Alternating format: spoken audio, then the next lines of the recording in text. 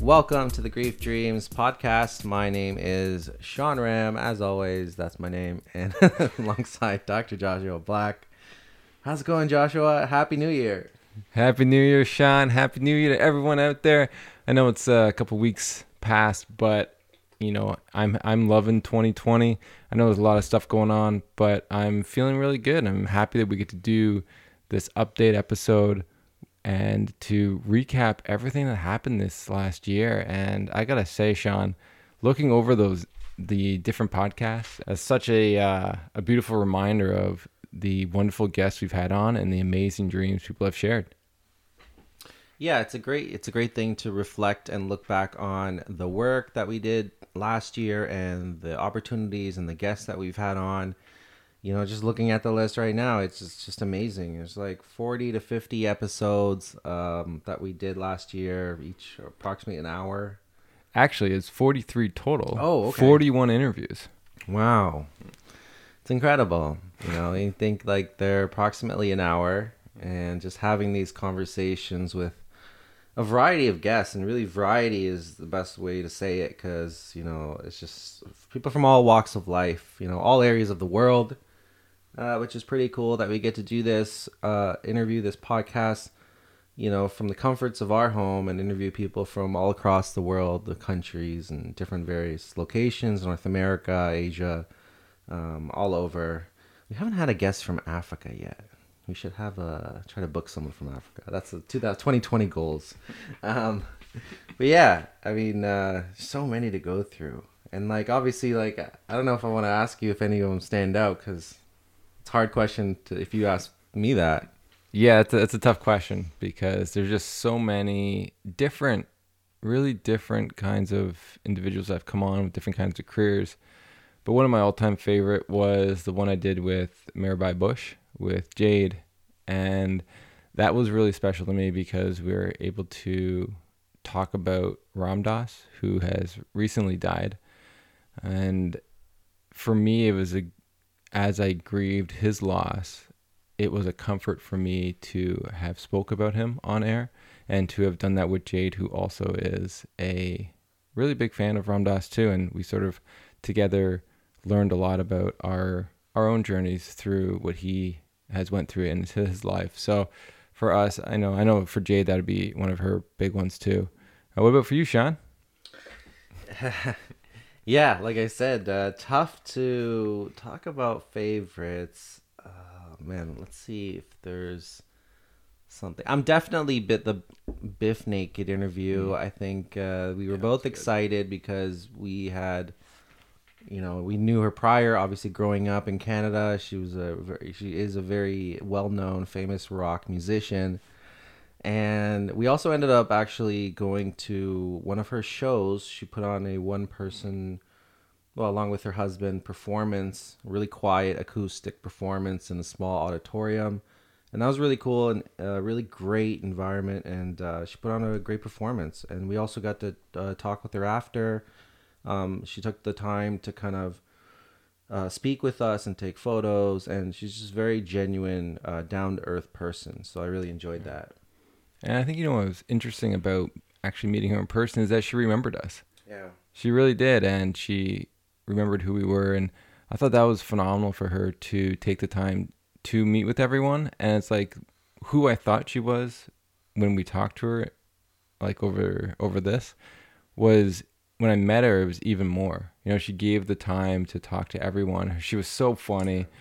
I don't know, it was just a very creative way she performed, and I loved every minute of it. So if you ever have a chance to see her in concert when she does her, what was it called? I forget what it was, she talked about her book, and she always was an acoustic. Yeah, it was kind of like a mix of music, singing, but also taking the time to talk to the audience, really conversational through her about chapters in her book, and tell stories. Yeah, I don't know, one person show, one woman show. I don't know. We should have looked up before we started talking about this stuff. But yeah, like at the end of the day, there's just so many good ones. And this is what this episode's all about, is for those people who maybe have listened to maybe episodes here and there or are new to the podcast. this is for you to be able to see some of the ones prior. So if you like what you hear, go back and listen to the whole episode, because these are just clips to give you a feeler of who the individual was and maybe what they dreamt about. But we had a lot, so we have 2 parts of this thing coming. Yeah, and we love doing this, right? We enjoy it. It gives us time to get together. Like it's hard to get together, but just go through it. It's one of our favorite parts of our year to do this recap. Before we start, I think too we should mention, if you haven't had a chance, we also started another podcast this last year, 2019, and it's called Grief Cafe. And so it's me, Dr. Joshua Black, Sean Ram, and Darwin Dave, our buddy who runs the Dealing with My Grief podcast. And it's like a roundtable discussion about different grief events that are going on in the world. And we get a chance to air out our concerns, talk about it in a group setting. And what's interesting about that is that I feel good being able to talk about things in the news or in the media that usually I just keep in. Like, I'll think about it, but talking about it does something differently. And so those episodes around like 20, 30 minutes, and they usually come out about once a month. So if you love this podcast, you'll probably love that too. So the first recap episode that we're going to go through is from episode 103, and it is featuring Aditi Loveridge. And she went through pregnancy loss, and so she had a dream actually of her grandfather with one of the childs that she lost. A very touching, beautiful, and powerful scene. Check it out. On your journey, have you ever had a dream of any of the children that you lost? Yes, so I had a dream after I lost the second pregnancy. I had a dream of my grandfather, who was passed, and I had a dream, and he was holding this baby boy, and he was saying we're together, and I have your child, and I'm looking out. Oh wow. Yeah. So and after that dream and my experience with the second pregnancy loss, it kind of gave me the courage to be able to then go forward and try again. Oh wow. That's wild. That is absolutely wild. And you had this, did you have this before you knew about the miscarriage, or is it after? It was after. It was After. like a couple of days after I had that loss. Yeah. Wow. And so so you said it gave you the courage to pursue the next one. Could you talk about it a little bit further? Yeah. I think that is really interesting. Yeah, because my second loss to I had miscarried naturally at home with that one, and that whole experience, I've written about it a few times and spoken about it. It was quite an empowering experience, and that might sound strange, but it gave me the trust that I had lost in my body. It gave that somewhat back to me, because I was able, even though it wasn't a living baby, my body still very much knew how to let go. And so it was an interesting experience, a very spiritual kind of experience for me. And so that experience, and then I had that dream a couple of days later where my grandfather was saying, I have this baby and I'm looking out for you, and I'm taking care of this baby. The whole thing all around just gave me the courage and made me feel like I was supported by something greater than what I could see. Oh wow. That's actually amazing. It's so wow. You felt supported in your loss. Yeah, and it was a very, very complex but very, very deep. It was a very deep emotional experience for me, because I felt supported, in loss, and empowered in this crazy way. I felt very empowered, even though I had just given birth to a baby that was not living and all of that, but I felt very empowered, and that is what gave me the strength to say, okay, I think I can do this one more time. Wow. Yeah, that's incredible. You just just to unpack that, you look at what's going on in your life at the time, the tremendous loss, the emotions, the feelings, and like any other loss, like especially this one, which is even more unique, and probably you feel even more isolated compared to like a different type of loss. And here comes this experience tied with a dream that you've had, and that's giving you the strength to kind of push forward. That's mind-blowing. Wow, what an amazing dream to have after pregnancy loss. And it just shows that people are dreaming of their babies they've never met. And I know I did research on that, and I'm really happy that people are coming on to talk about that, because it can be disenfranchised. So, amazing to hear that. Amazing she tried again and she was able to have another child. Yeah, and also being able to tell your story, right? Like, it's not something people are, because it's stigmatized, or feel comfortable talking about children that they've lost before birth. And so this is a tough thing. So kudos to all those women who do talk about it, and and Aditi for coming on the program and sharing. Our next one is Biff Naked, or as I like to call her, Dr. Beth Allen. So here we go. She's going to be talking about the way she looks at death and dying, and why I love this quote so much is she does reference Ram Dass and his quote that death is like taking off a tight shoe. Yeah, it's interesting. It had me thinking about what you said, in terms of like the human kind of the nuances of being a human, is having those fear, anxieties. And I think sometimes, like for myself, I have a dog as well. He's 3 years old, and I have, yeah, he's a little pup. I sometimes, in the past, I had a lot of anticipatory fear of his death. Like, they live shorter lives than you. So, I was just like, I love him so much, and when he dies, like, oh my God, how am I going to feel? And then you start to fear that feeling. And I started just actually thinking about his death and just getting comfortable with all that. And it did a weird thing where it actually just started making me calm down and relax more. And obviously I just tell myself, it's okay. As a dog parent, you have these fears, you have these stresses. Oh, what if he gets hit by a car? What if this happens? What if that happens? But it's hard. That's a tough way to live. And it would probably be even tougher if I didn't acknowledge that, and then he passed away, and I could see that being a tough experience. But I think I'm doing myself a service by just having that in my head as well, that hey, there's life, there's beauty in that, and there's death, and there's no, again, not to put a black and white on it, not to put a negative or positive spin on it, but it is what it is, And again, just the mystery of life. Sometimes just chilling and sitting in that's important, but acknowledge all of it, and also how it affects us. Oh, absolutely. And I mean, what you're describing is future surfing, and we all do it. We all future surf, the what ifing, I call it, in good ways and bad ways, and it holds people back. It's I think when I was in university, I think it was called fear of success. But what it really is future surfing, and people don't do things because just in case the worst happens. And I also learned a lot about that anticipatory anxiety when I had my dogs. I mean, I never had human children.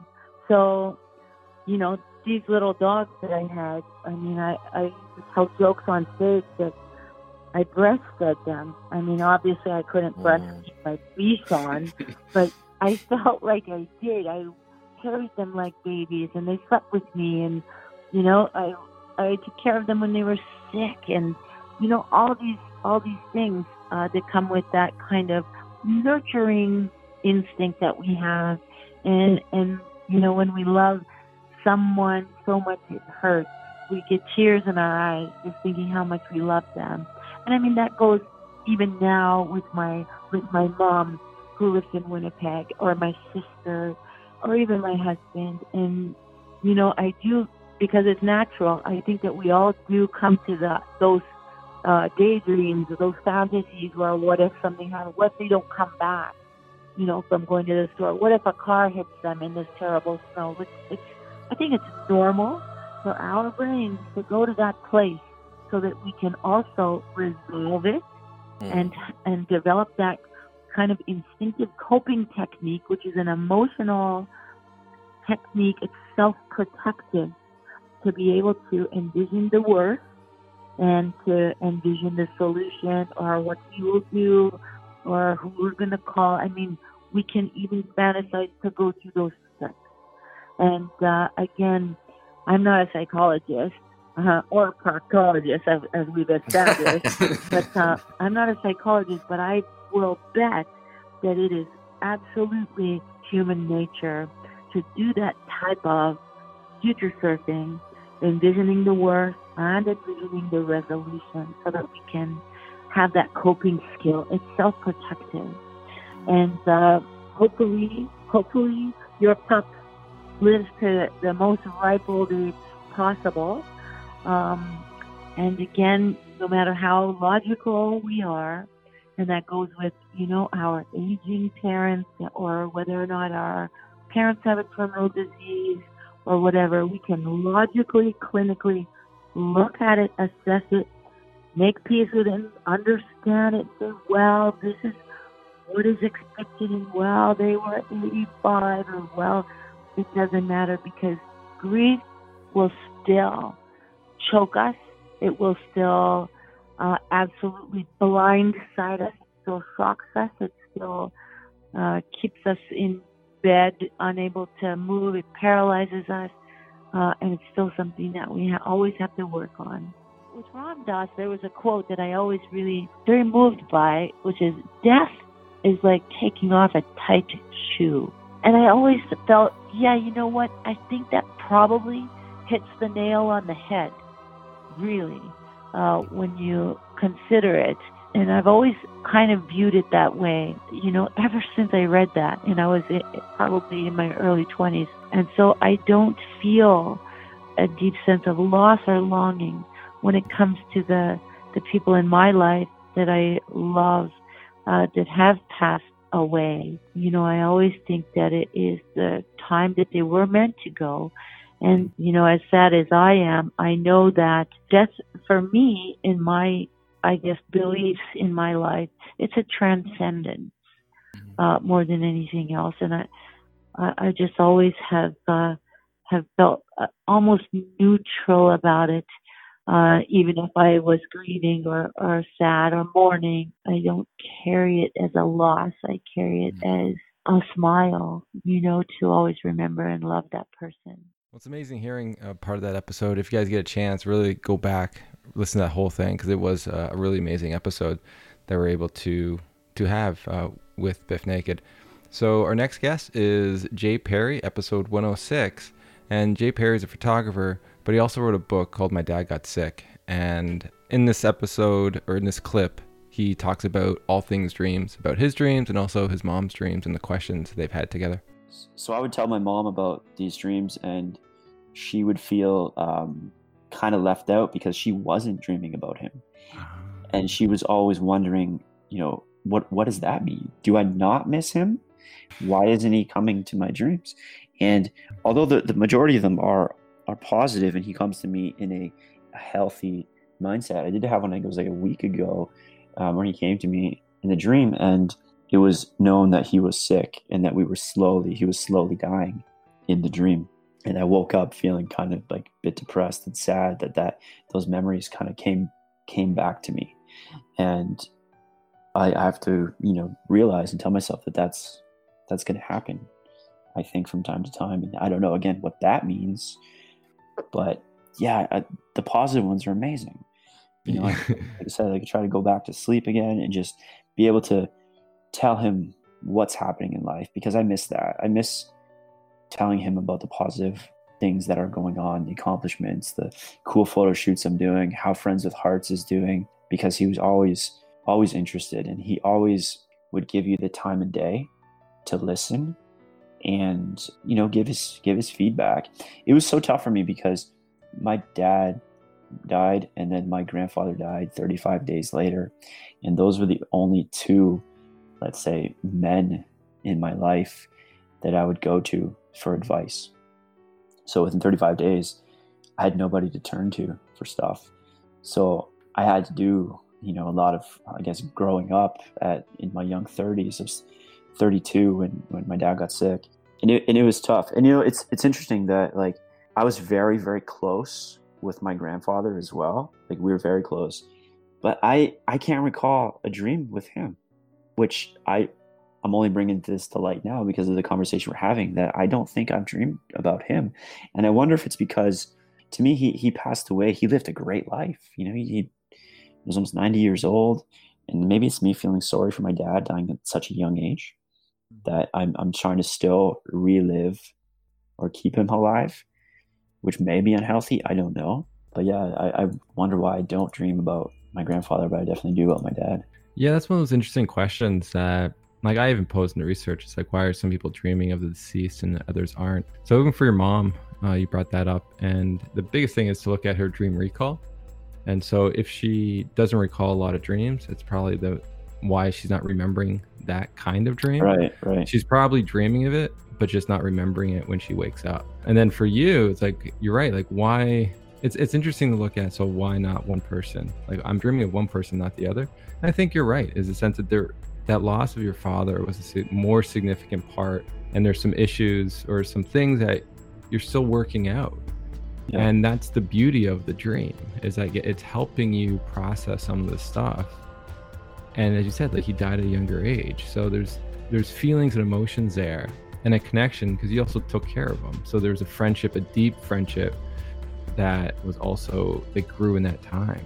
Yeah, and no, I hear you. And there's part of me that like wants to continue dreaming about him, as maybe unhealthy as that is. If they're positive dreams, I think that it's just I enjoy them, and I guess like you said, it's definitely helping me grieve. And it's been 3.5 years since he passed, and I think it's maybe that little part that keeps him in my life. And whether some people say it's bad or not, I don't know. I do enjoy the fact that he still, I believe he comes to me. I don't know, like, again, thinking about this whole spiritual world and stuff like that is a whole different podcast, and I don't know how much I believe in it. Maybe I do. I just believe that some people's presence never actually leave. Their physical body is gone, but their I don't know, consciousness, or however you want to say it, is always present in your life, especially if you're looking for it, I guess. If that makes any sense.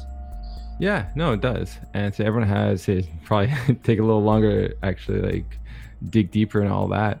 But at the end of the day, it's nice that you have that. And I said the dreams facilitate that in many people. And yeah, you're not crazy, and it's not a negative thing. And so that's why I want to do the research, because people just don't know, right? They look on the internet, they just can't find answers. So it's nice to be able to let you know that, the research is showing that it's not a negative thing at all. And so if it continues to offer comfort to you, that's a beautiful thing. And to just embrace that, because at the end of the day, you really can't control it as much as, like it's one thing if like every night before bed, like you're pressing a button and you're getting this sort of dream, like you may become dependent on this dream. Yeah, but like at the end of the day, dreams aren't that easily, unless you're lucid, it could be a little bit easier, but even that's a feat.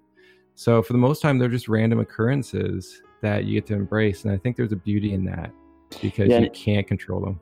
And I appreciate, what you guys are doing with these podcasts to, I guess, tell people that they aren't alone and they're not crazy. And that's what I hope to do with the book too, is to tell people like, you're not alone in doing this. And if you don't know what you're doing, that's fine. That's normal, because let's try and figure it out together. There's multiple sources out there. I mean, we're working with some people right now who are doing some caregiving research. They're finding out that nobody knows what to do, or even where to start. But once they are filled kind of with this education, it's like, okay, let's take care of business now. And that's unfortunate. And is it because people aren't sharing their stories? Maybe that's a part of it. But I think people like yourselves who are getting these stories from people and sharing them with the world, I think is going to help a lot of people going forward with their grieving process. So again, from bottom of my heart, thank you guys for what you're doing. Well, thanks for that. Really appreciate that. And really, it's like if we just wanted a space where if people were searching, they could find something. And the same thing you're doing too is if people are willing, like the answers are out there now on the internet, which is really a beautiful tool when you're searching for something. And so, thank you so much for saying those kind words and just being you and being yourself and finding a way through life that is encouraging others to have hope in the journey and their own suffering and their own struggles, that it may not always be like this. Like there's these moments of gratitude and moments of love that spurred up in different points of your life, and to stay true to the course. Exactly, man. I agree with all that for sure. Yeah, it was great talking to Jay. Jay, thank you for coming on and sharing your dream experiences. So the next guest we have from episode 108, Kevin Toulis, and it was great talking to him. He's a very knowledgeable guy, and he specifically gave us a lot of insight into the Irish wake. Please enjoy. It's so interesting. And I'm really curious about keening, because you've mentioned it a couple times. What exactly is that? Well, keening, it's really interesting that the Aztecs, who were separated for over 25,000 years from the cultures of the old world. I mean, when you think about it, the sort of bridge into North America was 12,000 years ago. So that journey, who the Aztecs were, their common origin, they were separated from the old world cultures for at least 25,000 years. Yet they practiced a form of keening of women, which is grieving and crying and lamenting out loud on the death of a sort of individual within the community, as exactly the same way that the ancient Egyptians did as well. So that you can see in funereal tombs in Upper Egypt, in the actual inside of the tombs, that you can see, in the Irish they're called the Imrá Cinnse, keening women. And you used to hire these women in sometimes, the mourners, professional mourners, to keen and grieve over the dead. So when the Franciscan scholars came and saw the Aztec culture, they saw exactly the same thing, that Aztec women, some of them were professionally paid to mourn and keen at the death, at the graveside. One of the aspects of this is it's a form of heightening the emotion at the graveside. It is not about repressing. It's the very opposite of the stiff upper lip and don't show emotion. It's designed to actually bring out a catharsis of emotion, to heighten the grieving. Sometimes it's related to status. This may sound sort of cynical, but it's the more wealthy you were, probably the more professional mourners, the more keening women you hired. If, of course, you were very important in the community, you probably didn't need to hire them, that they came out anyway. And it was a way of, it's interesting, it's a way of actually bringing a psychic, and literally I talk about it's a psychic unity. So that when I grieve, if I grieve now in the Western Death Machine, I cry and I sort of grieve alone. But even at my own father's wake, the women in the household, they cried together. That they found reinforcement and, in a sense, a communal solidarity in being able to cry out loud together to show their grief and emotion for my father. But also, in a sense, it's a way of leaching and bleeding out that emotion. It's a way of forcing the grieving process faster, because you're in a sense, you're letting it all hang out. It's very interesting. It's interesting that there are women that start this, because I tend to find they tend to be more in tune with their emotions, and so I think that's great for a culture to really bring out those emotions that are there. But sometimes, especially with men, like we tend to push those down a bit. But when that's sorry to interrupt. It's really interesting because in the Iliad, which is the great Greek war poem about the fall of Troy, written by Homer in 850 BCE, some of the most powerful keening actually takes place amongst the men. And it takes place principally with the greatest Greek warrior of all, which is Achilles. So when Achilles' lover, Patroclus, is killed in battle, the first thing that when news comes back to the Greek camp where Achilles is he he tears out his hair and he cries and he keens and he rubs dirt in his face. And later on, when they actually gather, they retrieve Patroclus's body. He places his body in the middle of a kind of a circle, and then him and his soldiers come with their chariots and they ride round and round Patroclus's body, and they weep. And so much so, Homer says that the breastplates and the ground were wet with tears as these warriors, the Myrmidons, and it's also man-slaying Achilles, is a very, very frightening character, that he weeps and keens out loud. And Achilles says this thing that's really interesting, or Homer says, he says, "We shall have our fill of the pleasures of sorrow." And what he really does mean by that is this: we shall have this, great grief, catharsis, this unleashing of emotion. Probably the only other time when human beings are allowed to sort of utterly unleash all of their emotions without abandon is literally in sexual ecstasy, in a kind of orgasm.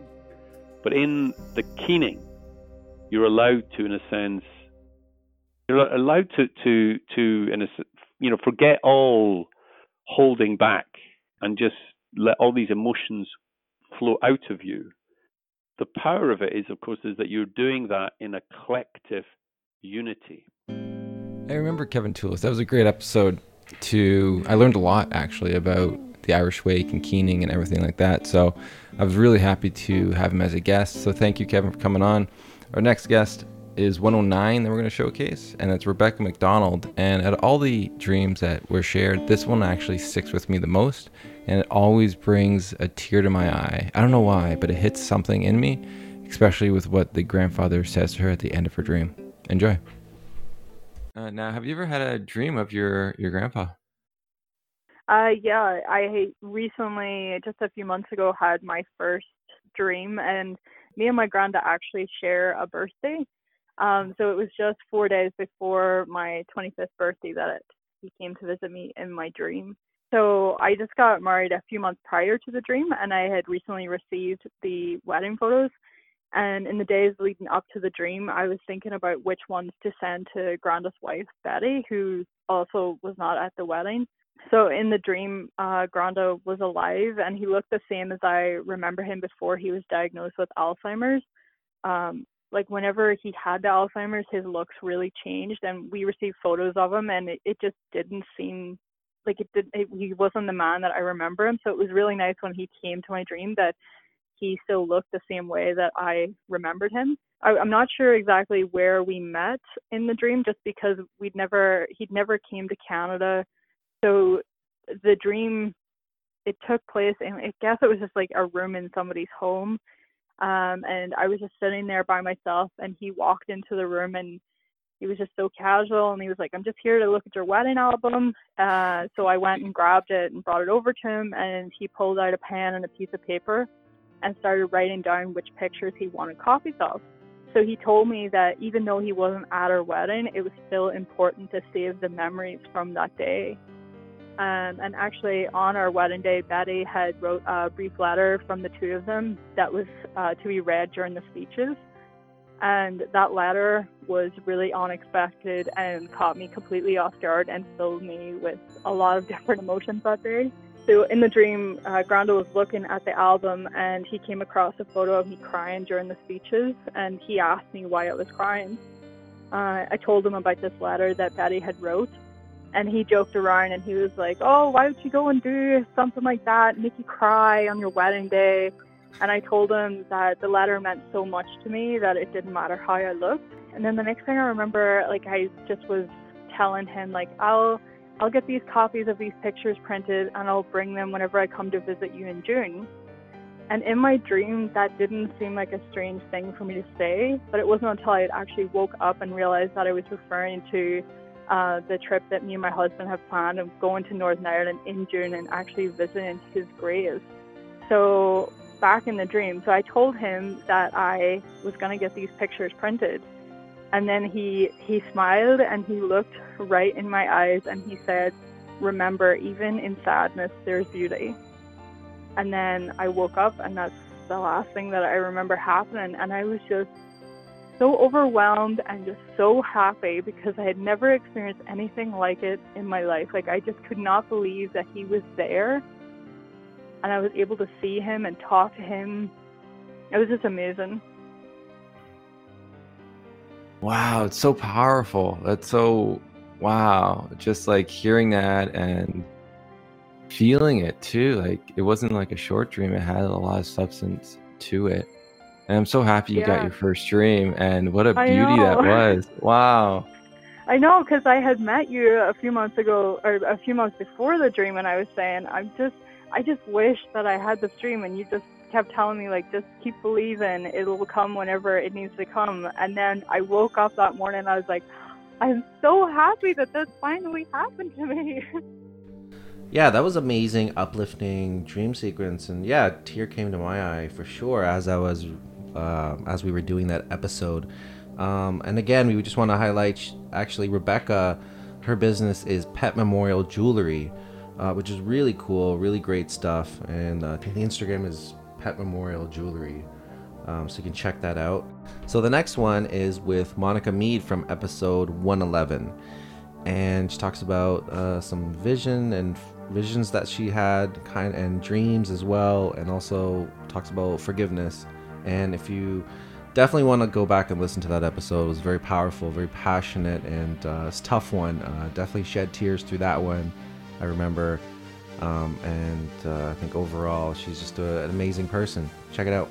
And forgiveness came. It came within 24 hours. And this is all credit to my girls, the forgiveness piece. I was laying in my daughter's bed, in Kiana's bed, and just crying that night. So the night of the 23rd, the morning of the 24th, Christmas Eve. And Kyla and I were in that bed together, and I was crying and crying and crying in Kiana's bed, and I saw Kiana standing in her closet. I always hesitate sharing this because I think people will think I'm crazy, but I saw her. It was clear. She was wearing a blue shirt and jeans, and she was standing in her closet with her head down, and she had the most beautiful, long, dark hair, and it was like falling in her face, and her hand was holding her face, like her face was in her hand, and she just had her hand down, and I just said, "Kiana, I love you." And she just stood there, and there was no, I don't think she saw me. I saw her, but it was almost as if she was oblivious to everything except she just had her head in her hand, almost in a regret of like, what have I done? And at that same time that happened, I heard a voice, clear as day, in my ear. It was so clear and so not loud, but just clear. I understood every word, and it said, "You have to forgive and everyone will follow." And I sat there for a moment thinking, am I going crazy? What is happening? And I woke up Kiana's dad. Him and his wife, Kiana's stepmom, had stayed in our home, and I woke him up and I told him that I saw Kiana and that she wanted us to forgive. And if we did that, everyone would. And I expected him to be like, I'm not doing that. That is out of the question. Anger, anything. But he didn't. He said, okay, then that's what we do. And I didn't expect a reaction from him, like angry reaction because he's a bad person. I expected that because he's human, and that's what I probably would have done, because the thought of forgiveness was just so far from my mind at that point. And so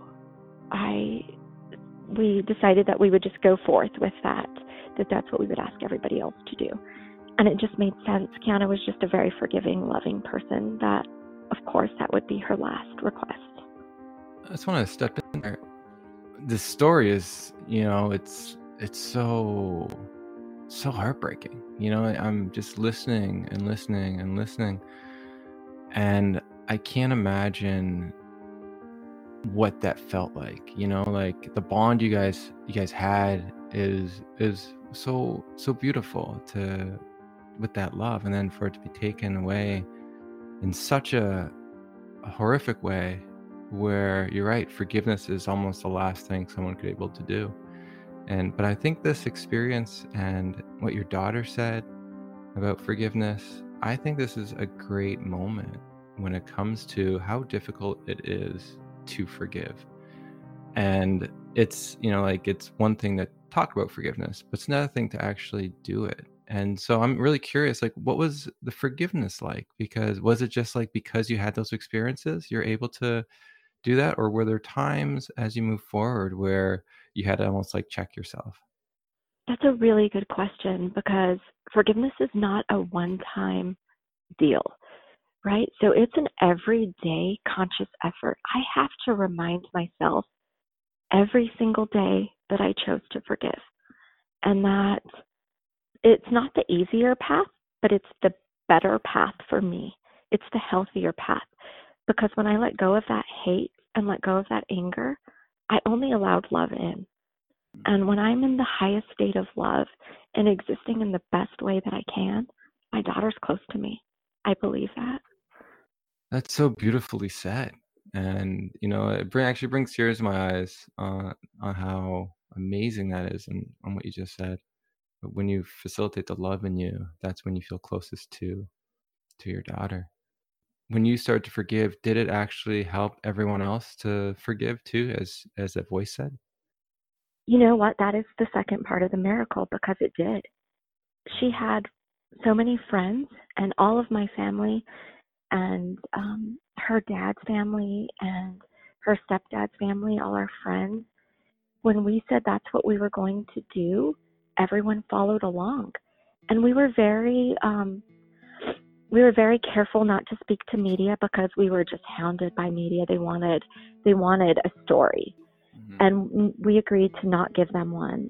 This is when, in 2013, when gun control was kind of the height here in the United States, at its height. And so we were not going to do that. We just decided we were not going to make her death or her life be a news story. And so we did have a memorial for her friends, and a balloon release at the same time, and they all gathered and we did candlelight. And at that point, I just asked them all in Kiana's honor to practice forgiveness in their life, and to do so remembering that that's what Kiana would have done, and that's a way that we can carry her memory on and to continue her way by living the path of forgiveness and love.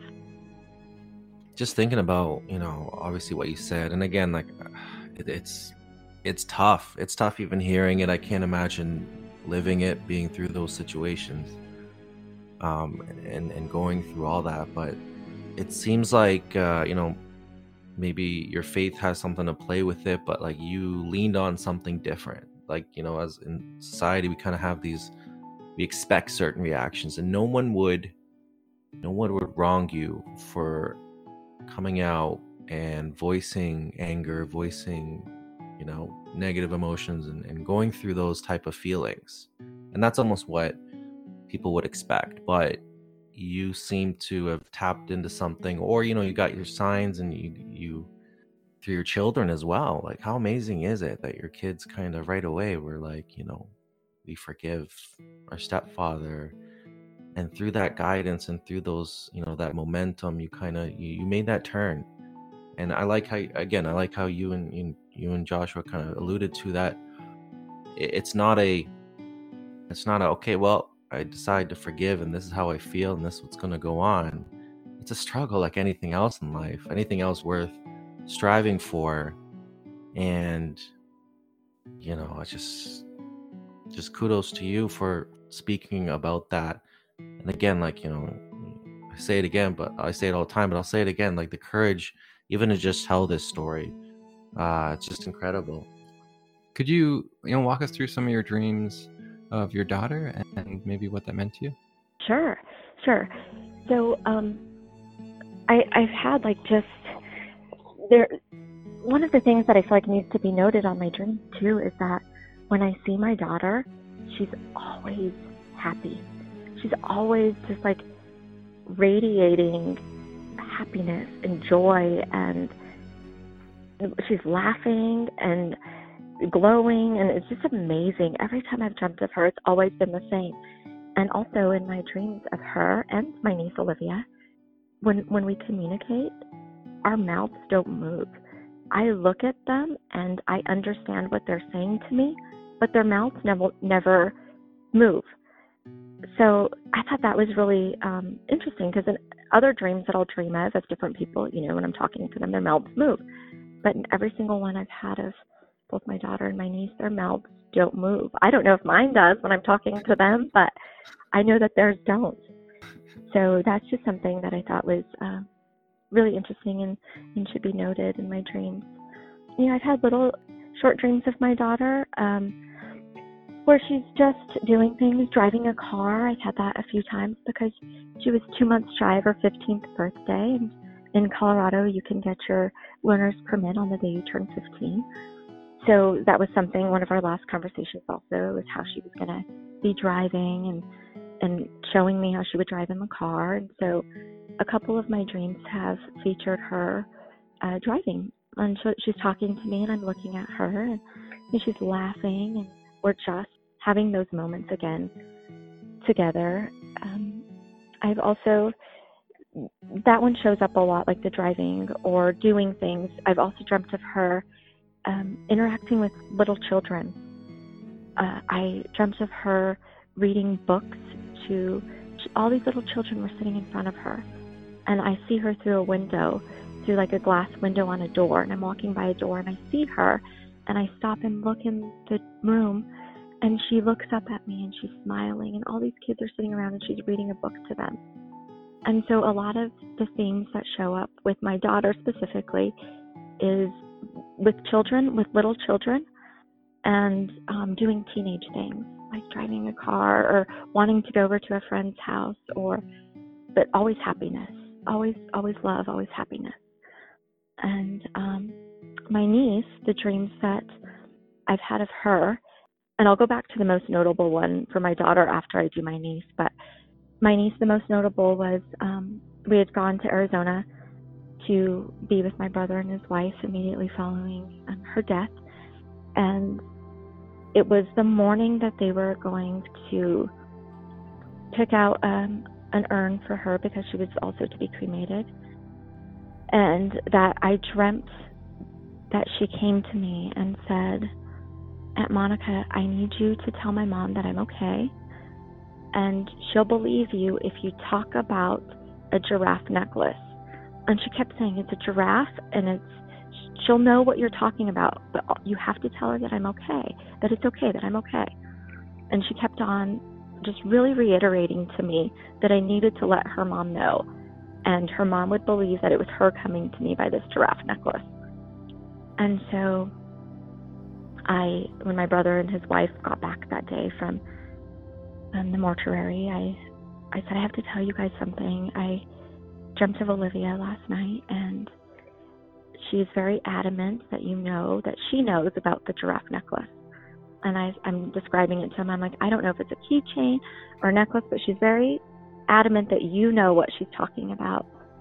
My sister-in-law said, when we picked out her urn, we picked out one of her necklaces that has a giraffe on it to drape around the urn as well. And so we figured that's probably the message she was getting to us.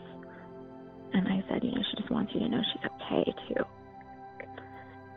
And I've always kind of had these very descriptive dreams my entire life, as long as I can remember. And I've always thought it was odd that other people didn't remember their dreams or that they weren't prophetic in some way. And so it was never out of the ordinary for me to just really have these deep dreams or like intense dreams. Thank you, Monica, so much for opening up about what happened to you and your daughter. It takes a special person to be that vulnerable on air. So please check that out if you're interested about the whole story of what she did to and how she got to forgiveness. For this next episode, we have Jackie Pagobo, and she talks about a dream of her brother and also a dream she wants to have. So since we talked a lot about the loss and stuff, let's get to those dreams. So, yeah. yeah, right. So what was like the first dream that you remember having of your brother? I remember him being young. We were probably in the Philippines at this time. We lived in the Philippines when we were younger, and it was when we were probably like 6.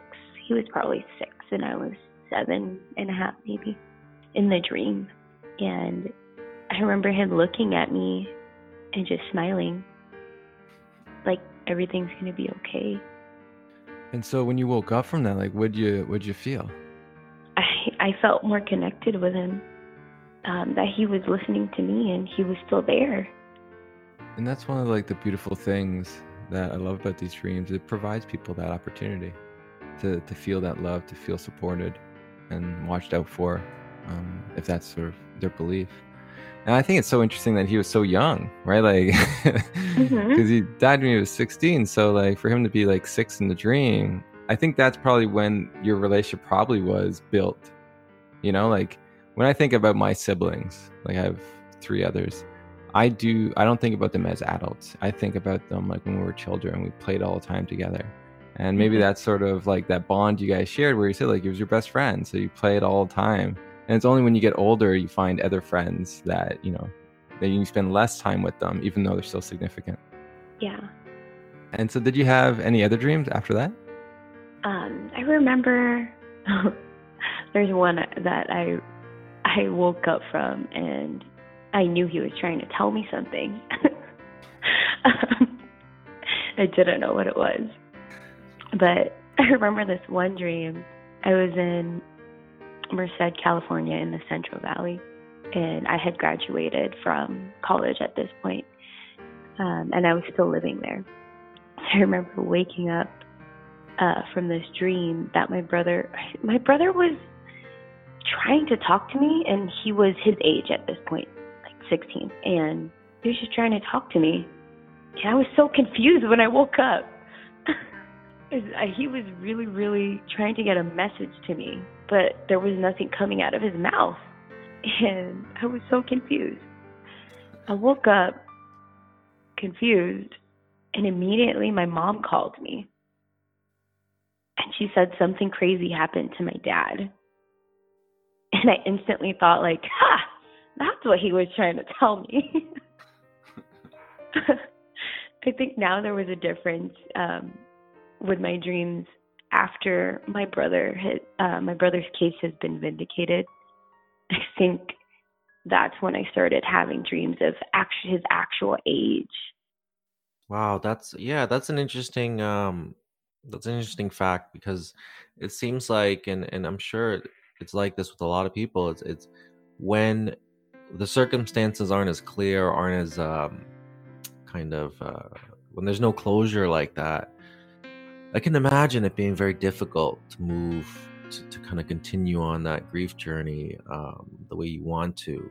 Again, like, you know, after you've got a little bit of resolution around that, it definitely, I could see it, the way you're talking about it, it changed for you. And that's interesting. I mean, again, you know, what you went through, especially at that age, it's not easy. You know, it really, going through high school and having a lot of classmates die and friends die, you know, you think it would be a time for you to, you know, have fun and enjoy life, you know, get along with a lot of other people and learn and build on yourself and what your life's going to be like. But here you are having to kind of face all these multiple debts, and that's a real kind of pulling you into society almost sooner than you want to be. Yeah, so I mean, just hearing you talk about your journey, obviously, you know, there's a lot of courage and strength there, because I wouldn't blame anybody for closing up, for wanting to not make those moves and not wanting to kind of continue on and push through those challenges. But even at a young age, you decided, you know what, I'm going to continue on and do it for my family, do it for my mom, you know, go to school. And then again, you know, this journey that you took to Canada, that's no joke either. So yeah, there's a lot of strength there. And again, like, you know, the vindication that you talk about, I'm glad that you got that, as not just for yourself, but for your family. And so for our last question, as we wrap up the show, if you could have a dream tonight of your brother, what kind of dream would you want to have? Oh, that's a great question. I would want to see him as he would be today. Me and him singing together. Him playing the bass and having a band. I'd probably want to just do music together. And after that, go to Jollibee. It's a Filipino restaurant. He loves Jollibee. Oh, we just got one in Toronto, yeah. You did? Oh. I haven't been there yet, but I'm excited to try it out. Yeah, he loves spaghetti from there, so I'd probably go to Jollibee with him and get spaghetti and the Chicken Joy. We used to fight about that when we were younger. I would want to go to McDonald's, but he would always want to go to Jollibee for the spaghetti. That's really funny. And so that's really cool. You want to see him so he'd be 26 in your dream. Mm-hmm. And so I'm guessing you're part of the band, right? Yes, I sing for my church. Okay, so you would sing for his group too? He did ask me. There you go. Totally all right. Asked me. You're a part of this but band. You know what I told Beautiful. You're on stage. So what would that band name be for you guys? Oh my gosh. I would say probably Screamo Dreamo. He really wanted me to do that type of sound, and I told him I can't. It's gonna hurt my voice. Yeah, I know. I was just thinking that. You know, like have your lungs raw. And he was actually practicing how to do that type of music. He was doing that to his voice, and I would just look at him with my mouth wide open, saying "Wow, you're really trying." You're really trying. Not that you're really good, you're just really trying.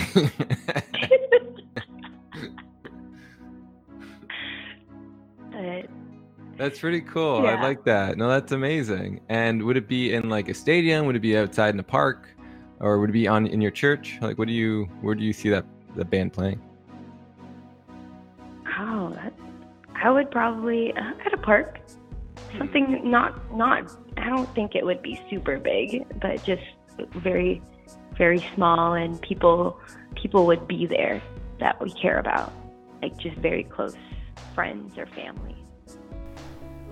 Really cool stuff. Thank you, Jackie, for coming on and sharing your dreams and the loss that you had. And again, it takes courage to do that. So we would like to thank all our guests for that beautiful blessing that they've given us. Right, Josh? So the next guest we have on is Judy Hinderer. And what's really interesting about this dream sequence is that her father died when she was in womb. And so she never actually got to meet her father, and her relationship with her father has only continued through dreams, and that is how she built the relationship with him. So check these dreams out. I had been dreaming all the time. I mean, every morning I would wake up and I would say, "Mom, I had this dream," and she would sit and listen, and she loved to listen to them, and she just seemed fascinated by them. But when I was about 13 was when I had that first dream, and I don't know if I had just been looking at a bunch of pictures or what triggered it, but I was in a forest, I was in a park, and I was on one side of like a bridge, and there was these trees, and then on the other side of the bridge is my dad, and I don't even know the meaning behind it now, but it was like me wanting to go forward, but I was just hesitant, like, oh, I can't do that, like I can't, I'm not going to be able to make it. And he's just was like, you can cross the bridge, you can do it on your own, you can do this. And when he said that, I crossed the bridge, dream was over, and then I remember waking up, and I was just like, oh my gosh, like that was my dad, and I'm telling my mom, no, I was just dreaming about my dad. And she's just like, what? Because I had never said that before. So I wanted to go back to sleep. I wanted to go back there. I wanted to see him. I wanted to go back to this park with him. But that was just amazing, and I couldn't believe, I cried, and my mom was really happy. And I feel like my mom is besides you guys now, I feel like my mom is like the one person that if I say this happened in my dreams, she believes every word that I tell her. Well, that's so nice that you're able to tell your mom and even open up that inside her of understanding that, and the joy probably of her realizing you had a chance to see your father finally. And so what did you take that bridge for? Because I think it's beautiful advice for him, and I can only imagine as a daughter, like the one thing you're missing is that, father advice, and he gave it to you and you succeeded, and like it was a great story. But what would that bridge represent to you looking back? Looking back, I think that was me just moving forward, losing some fear. I think I was always afraid to do things. I was always afraid that if I attempted something, I wasn't going to succeed at it, or I wasn't capable of it. And I think it was sort of shedding, gaining some independence. Like, you can do this. You're now in junior high. There are all these kids here. You've got this. You can do this. So I feel like that was just a little part of me getting some independence, getting some confidence under my belt, and him solidifying that feeling. That's so cool. I really love the dream because like you can do it. Like I always tell myself in different circumstances in life that have been difficult, it's like you self-motivate yourself. So like, has that dream just like moving forward, is it something that you refer back to when difficult times to say, no, I can do this? Yes. Yeah. Yes, absolutely. When I look back at a lot of these, I can see where I used it to move forward, like I just like, well, that's right. I can do this. Yeah. And so that even sort of segues into the next one that I had, because it was just a couple of years later. I think that I'm 15. It's just high emotions, both me and my mom, because it's mother-daughter, it's hormones, it's everything. And I think sometimes during that time, I was always very self-conscious, because we're teenagers and we're self-conscious. And I would just sort of look at myself and, think like, no, I'm not pretty enough. I'm not this enough. And it must have been weighing on me in such a way that my dad showed up in a dream. And it was a very odd dream, because it was like I was in some sort of office, I was in a waiting room, like waiting to, I don't know if felt like I was at a doctor's office or a lawyer's office, but it's like I show up and they're just like, you know what, it's not time for you to be here yet. So it's just not your time. And then there's a man in the back and he just starts yelling for me, but it was like, it was my dad. And, I can see him and he's just like, hey, I love you. I see you all the time. You are so beautiful.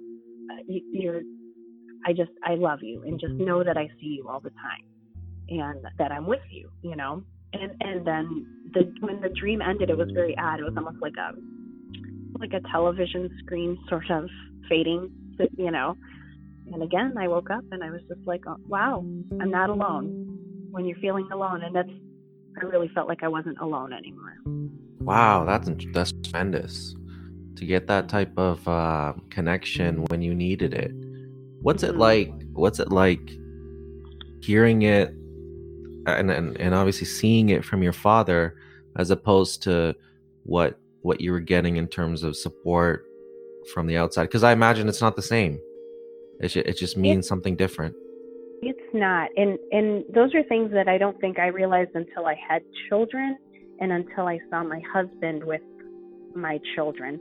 Like, I was okay with not, you know, having a dad at events or things like that, but I don't think I really understood how important a father's role is until I could see my husband being a father to his children. And I think that's when I really started my grieving process, maybe a little more, was like, I missed those feelings. I missed that stuff. And so, you know, when I was a teenager, yes, I had friends by then, and you know, I had my siblings, but again, when you're 15, you just feel like you can't talk to anybody about anything.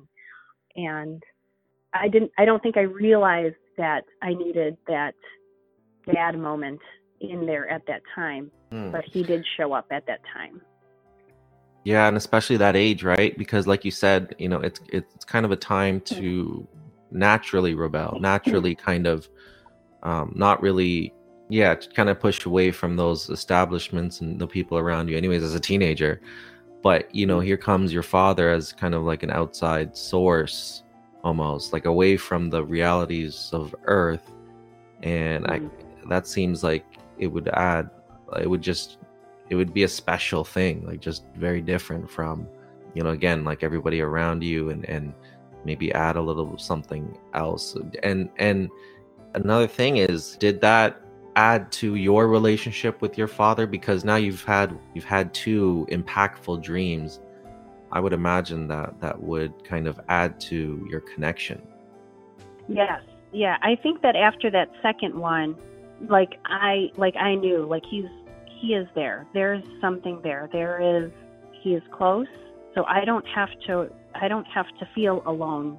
I know that my dad's just hanging out nearby, you know, and if I just need to say something, like if I just want to talk to him, I can do that. Like, he's there, you know. It wasn't a fluke. You know, the first dream, he was just thinking, well, I just saw some picture or something.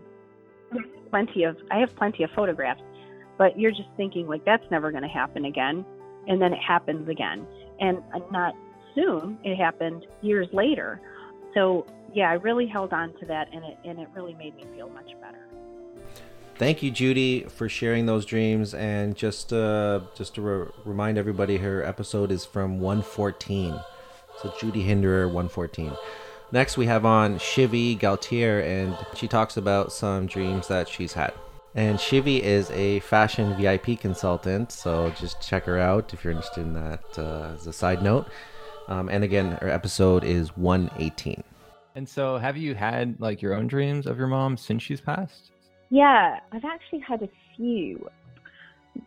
And they've been completely different. Different actually, but then saying there's been one similarity with most of the dreams has been the most recent dreams I've had of her. She's wearing white in them. Wearing white, and she's a slightly younger version of herself, and she looks really happy, just really, really happy. And the last dream I had of her, she's hugging me, and actually I had this dream a few nights ago, so it's kind of, I guess, a bit more sort of vivid in my memory. But I am walking through like an airport gate, and she's waiting for me with my dad, but I can't really sort of notice my dad as much. I know he's there, I just can't really see him. But I really I'm looking at my mum's face, and she's probably about 10 or 20 years younger than, I would say, 20 years younger than maybe when she passed. And she's wearing white, She was very glamorous. And she's got really I think she's got a blow dry actually, so went all out, and she's just really happy, and she's hugging me, and she's telling me how much she's missed me, and you know how it's been so long since we've seen each other.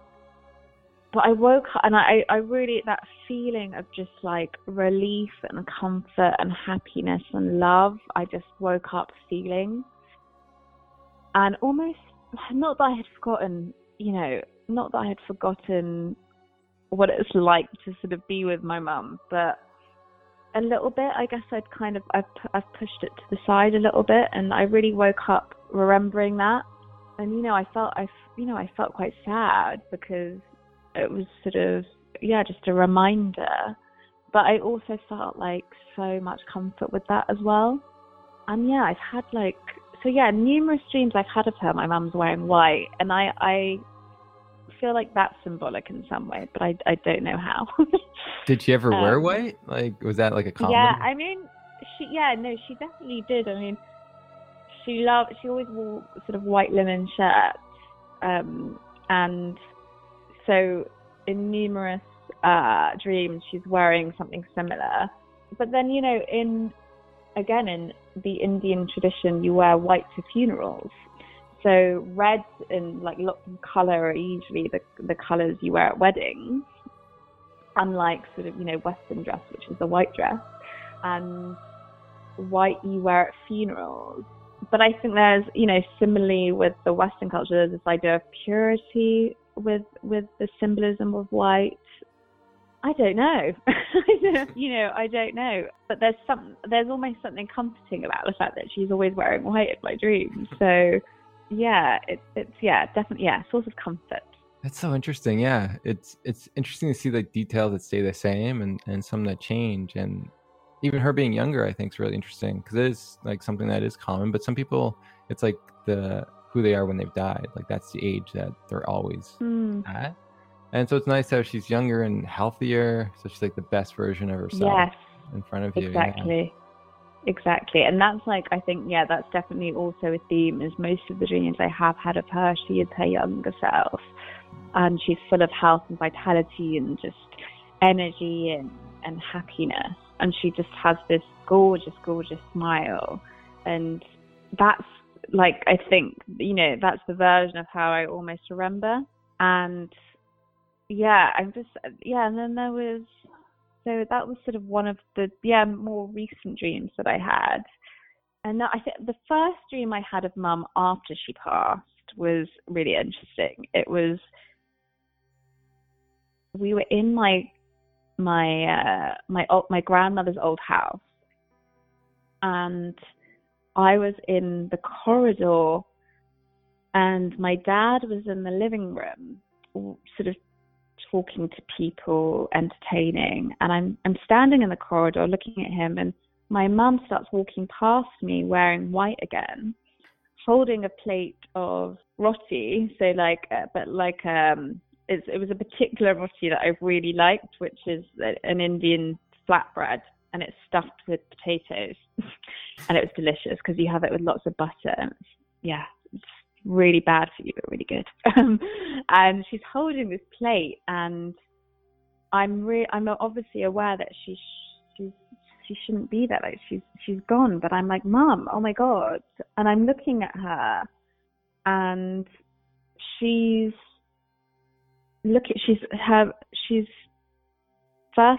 saying, she said, oh, I just want to feed you guys. That's why she's carrying the roti. She's like, I need to feed you. How are you going to eat? And what was funny about that is she would always say that to me. I'm 32, okay, so I can definitely feed myself. But, you know, up until she passed, she would always feel so guilty that she couldn't cook for me. And I was like, I would say to her, she's ridiculous because I'm more than capable of cooking. You know, I'm an all right cook. But she just had this motherly guilt where she just felt like she should always be giving to me and my brother. So there was a symbolism of that in the dream. And then she was sort of fixated at my dad. So she walks into the room in the dream, and she goes to my dad, and they talk, or she does something for him, it gives him the food, and then she kind of steps out again, and she just stands in the corridor just watching him through the door. And what was interesting is no one else in the dream, all the people that are in the living room can't see her. It's just my dad that can see her. And she just watches him, and she's complaining to me. She's like, oh, he spilt something on his shirt. And I don't know, it was a really bizarre dream, but again, provided me with some comfort in some way, because I felt like it was a symbolic that she was sort of still watching over my dad. And yeah, that was the first dream I had after she passed. Wow, it's a very interesting dream, because you're right. Like, we don't really know sometimes what we need as we move through the grief process. But at that time, there's probably something about worrying about your dad, and what's going to happen, because you got to fly back sooner or later, and he's going to be with himself, and almost like it definitely, I don't know, I could see it like it provides comfort, and to know that he's not alone, that your mother is still watching out for him. But I think it's funny how like some of the comments she was making, like she always spilled something on her shirt. Like, I'm guessing, was your dad like that guy that like things just always end up on his shirt? Yep. That's Dad. That's so He's gonna hate me for saying that. All right, thank you, Shivi, for coming on the podcast. We appreciate it so much. All right, for the next guest, we have Heather Stang from episode 119, and she's a meditation instructor. And of course, we put in a clip where we talk about meditation and her grief dream, and not get too lost in sort of the future. So I think it's really cool. I'm interested, since you have so much loss. Have you had any dreams of any of those people? So what's funny is since I've talked to you, I've been trying to think about this. And there's one I definitely remember of my grandmother. And it felt like a visitation dream. It felt like she was there. And all I can remember from it, because I didn't write it down. Now I want to be so much better about my dreams after learning more about what you all do. But she was kind of standing in the doorway of what was like her house, but probably wasn't. Dreams are all ethereal and strange. But I think it reminded me of just all those summers where I'd go to her house and she'd call me back in for dinner. And it wasn't even that she said anything. It was just that felt sense of grandmotherly love, of presence. And so I've thought, you'd asked me on our podcast after our podcast if I'd had dreams. I believe I've had others. I do. At least I want to believe that I've had others that I've forgotten. And so my mission now is to get a grief dream journal, or get a dream journal, and pay attention, because remembering that one dream of my grandmother, who, again, she died at 99 and a half, but for many, many years, she had vascular dementia. So her personality, the personality I knew, had died many years before. And for those of you who have, lived with someone who has dementia, it's a really, again, surreal experience. And so after she died, having this woman who she could communicate to me. I definitely felt a lot of love from her. Even the day she died, like I felt like there was a moment of connection that had been missing. But having her back, like as normal grandma cooking dinner, instead of the woman who wasn't quite making a lot of sense, that sometimes struggled. It was a lovely experience, and I want more of those. Oh, that's beautiful. And it's beautiful you're able to see her one more time in her healthy form, which she used to be. And so your last memory isn't one of her with dementia. It's one of her basically standing and like watching you, kind of thing. Yeah, calling me and come eat some pot pie. Want some iced tea? We're Southern. But it also, thinking about that dream and thinking about that comfort that you get. I was thinking about a meditation practice called metta meditation, which is the practice of compassion and loving kindness. And the idea in that is you bring the image of someone to your mind, and you start usually with someone that fills you with a sense of unconditional love. So it might be a family member, but usually it's going to be a spiritual being or a pet or a mentor, because those people that are really close to us are the people we tend to lash out at too. So someone that's like consistent love. And from what I've been taught, you're not supposed to use the image of someone who's died.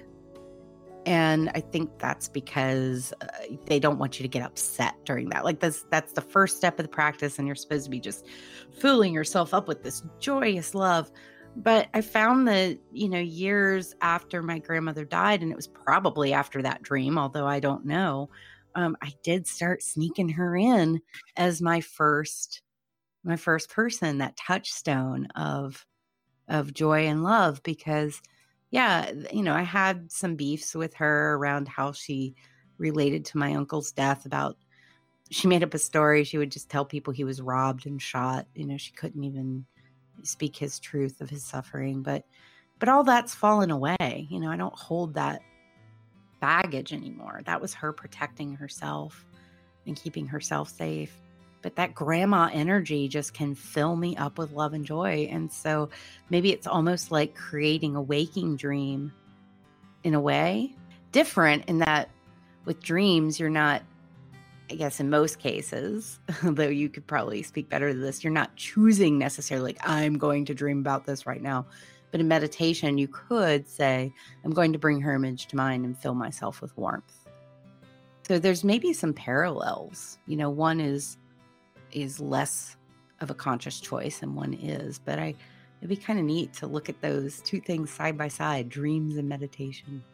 Yeah, it is interesting. And there is I guess you probably could do it too. There's a technique where you can go back, like a meditation, you go back into the dream.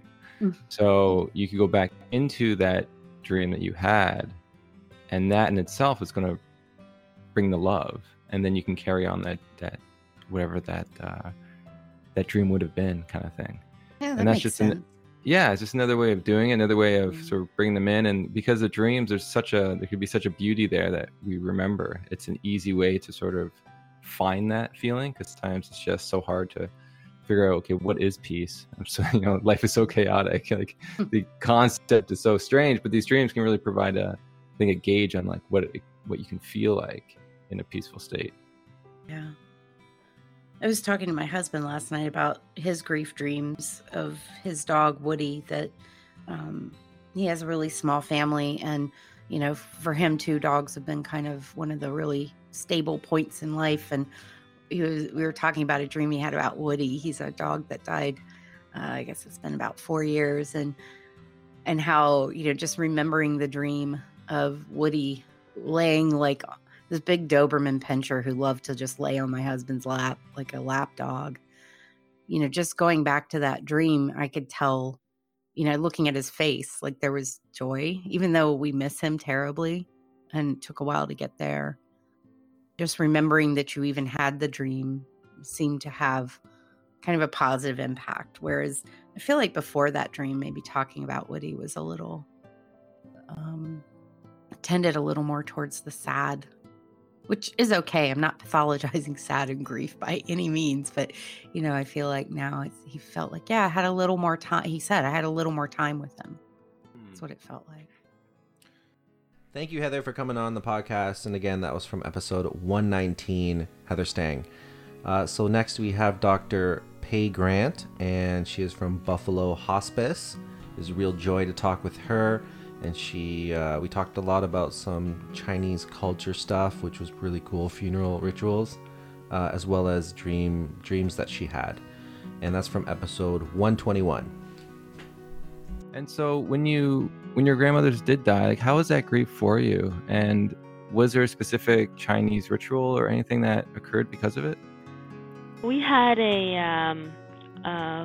for both grandmothers, we had Buddhist funerals, and so there were a lot of incense burning, offerings to ancestors so that they would be able to pass through their, spiritual journey with ease. So we would be burning paper that was supposed to be akin to money or gold, and those rituals would help ease that transition from life to death. So we did a lot of that. There were a lot of prayers. There were monks that were with us a lot, and so there was always gathering the family and praying. So that's what I remember a lot for myself in doing that. Some of the rituals I didn't quite understand. Some of them I went along with it, but I just remember the overwhelming sadness that came with that. My one grandmother, I was in California doing an experiment when I found out that she died, and that was hard. I wasn't with her. My other grandmother, I had just visited her, drove back to Buffalo, only to have my dad call me, and I drove right away back, 5 hours back to Windsor, Ontario, to say goodbye, but I didn't make it in time. So I do have some regrets not saying goodbye, because it was such a long trajectory that it wasn't clear when she was going to die, and so I wish I had final words. So that was in January, and my second grandmother died in February, so I chose to make sure that I spoke my last words to her, that I told her that I loved her. Yeah, that's difficult, dealing with those losses and back to back, especially something so special like grandparents. It is, and with my family in Chinese culture, we tend to be stoic, and so we don't say "I love you" freely like some other cultures, and so feeling that loss of not having said that when they were alive made me freely say "I love you" now to my family all the time now, because I don't want them to ever know that that I never expressed it. So I think that those regrets have taught me to move past that protocol of being stoic and not saying that I love you, things like that. So I've learned from that. Yeah, no, I get that sentiment. My grandmother, she died in December. Actually, sorry, early January, and she didn't speak English that well. So a part of me is always kind of regretting that. I guess I didn't learn the language better, or we just couldn't have kind of like an intimate conversation type thing. Like we would speak, but like kind of just basic stuff. So I like to think that in her death that we can speak to each other, and language is no barrier. I was wondering, did the funeral rituals that you kind of went through, the Chinese funeral rituals, were those helpful to you and or your family? I believe that they were helpful in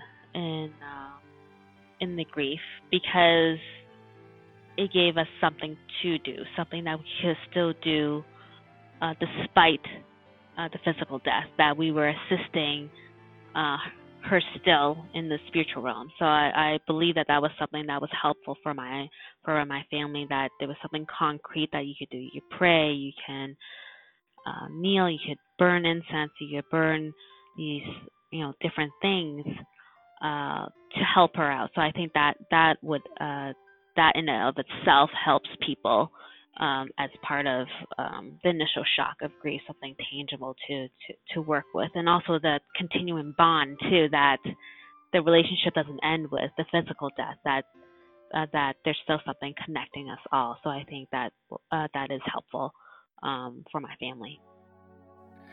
Have you ever had a dream of either your grandmothers? I did. I had a grief dream of my maternal grandmother shortly after I started hospice. And I remember thinking, wow, this is the first time I had a grief dream. I had a grief dream, and I remember there were a lot of people just walking around, but I remember seeing her and just standing there exactly as I remembered her, just every single detail of her. And she sat down at a bench with me. There were a lot of stairs around it, but it was a park bench, and she didn't say anything. She just held my hand, and that was enough for me. It was nice to see her again. Wow, so it's almost like a stoic way of saying I love you. Yes, Yes, and when I did tell her I loved her, she couldn't speak because she was so ill at that time, but she had tapped her chest, and I knew she understood me. So that was something that I keep with me and I hold with me dearly. That's beautiful, and it's beautiful to hear about these stories and to hear about your own journey, because I'm guessing you spend so much time with other people's loss and hearing their stories. Your own sometimes can get, put in the backdrop. I know it does for me. A lot of people just, like when they talk about this subject, even on the podcast and stuff, we're here for them. But there's a part of me that, always wants to sort of share or come out and talk more about my loss. And so I'm glad I can hear more about yours, because I think it's the first time I'm hearing about it. So, what a beautiful, I think, relationship you have, and also the lessons you've learned from the separate losses. I'm glad you had such a beautiful dream. I'm curious in the dream. Thank you, Pei, for coming on. Really appreciate it. And just a reminder, she actually does research with Dr. Kerr at Buffalo Hospice of end-of-life dreams and visions. And so it's such a cool topic. So if you like hearing about dreams, that's a good space or good episode to go back to hear about dreams of those at end of life. Yeah, it's been great. This was really cool. This was part 1, everybody. So we are going to have a second part of the recap of 2019. So 2019 was so great. We need 2 parts. Part 1 is done, and now part 2. So once again, you can check out our platform at griefdreams.ca for more information on the topic. You can donate, and there are perks to those who donate. If you have Facebook, you can join the Grief Dreams group, and you can share your dreams or hear more dreams of others. We are on Twitter and Instagram at Grief Dreams. And again, with love and gratitude from us to you.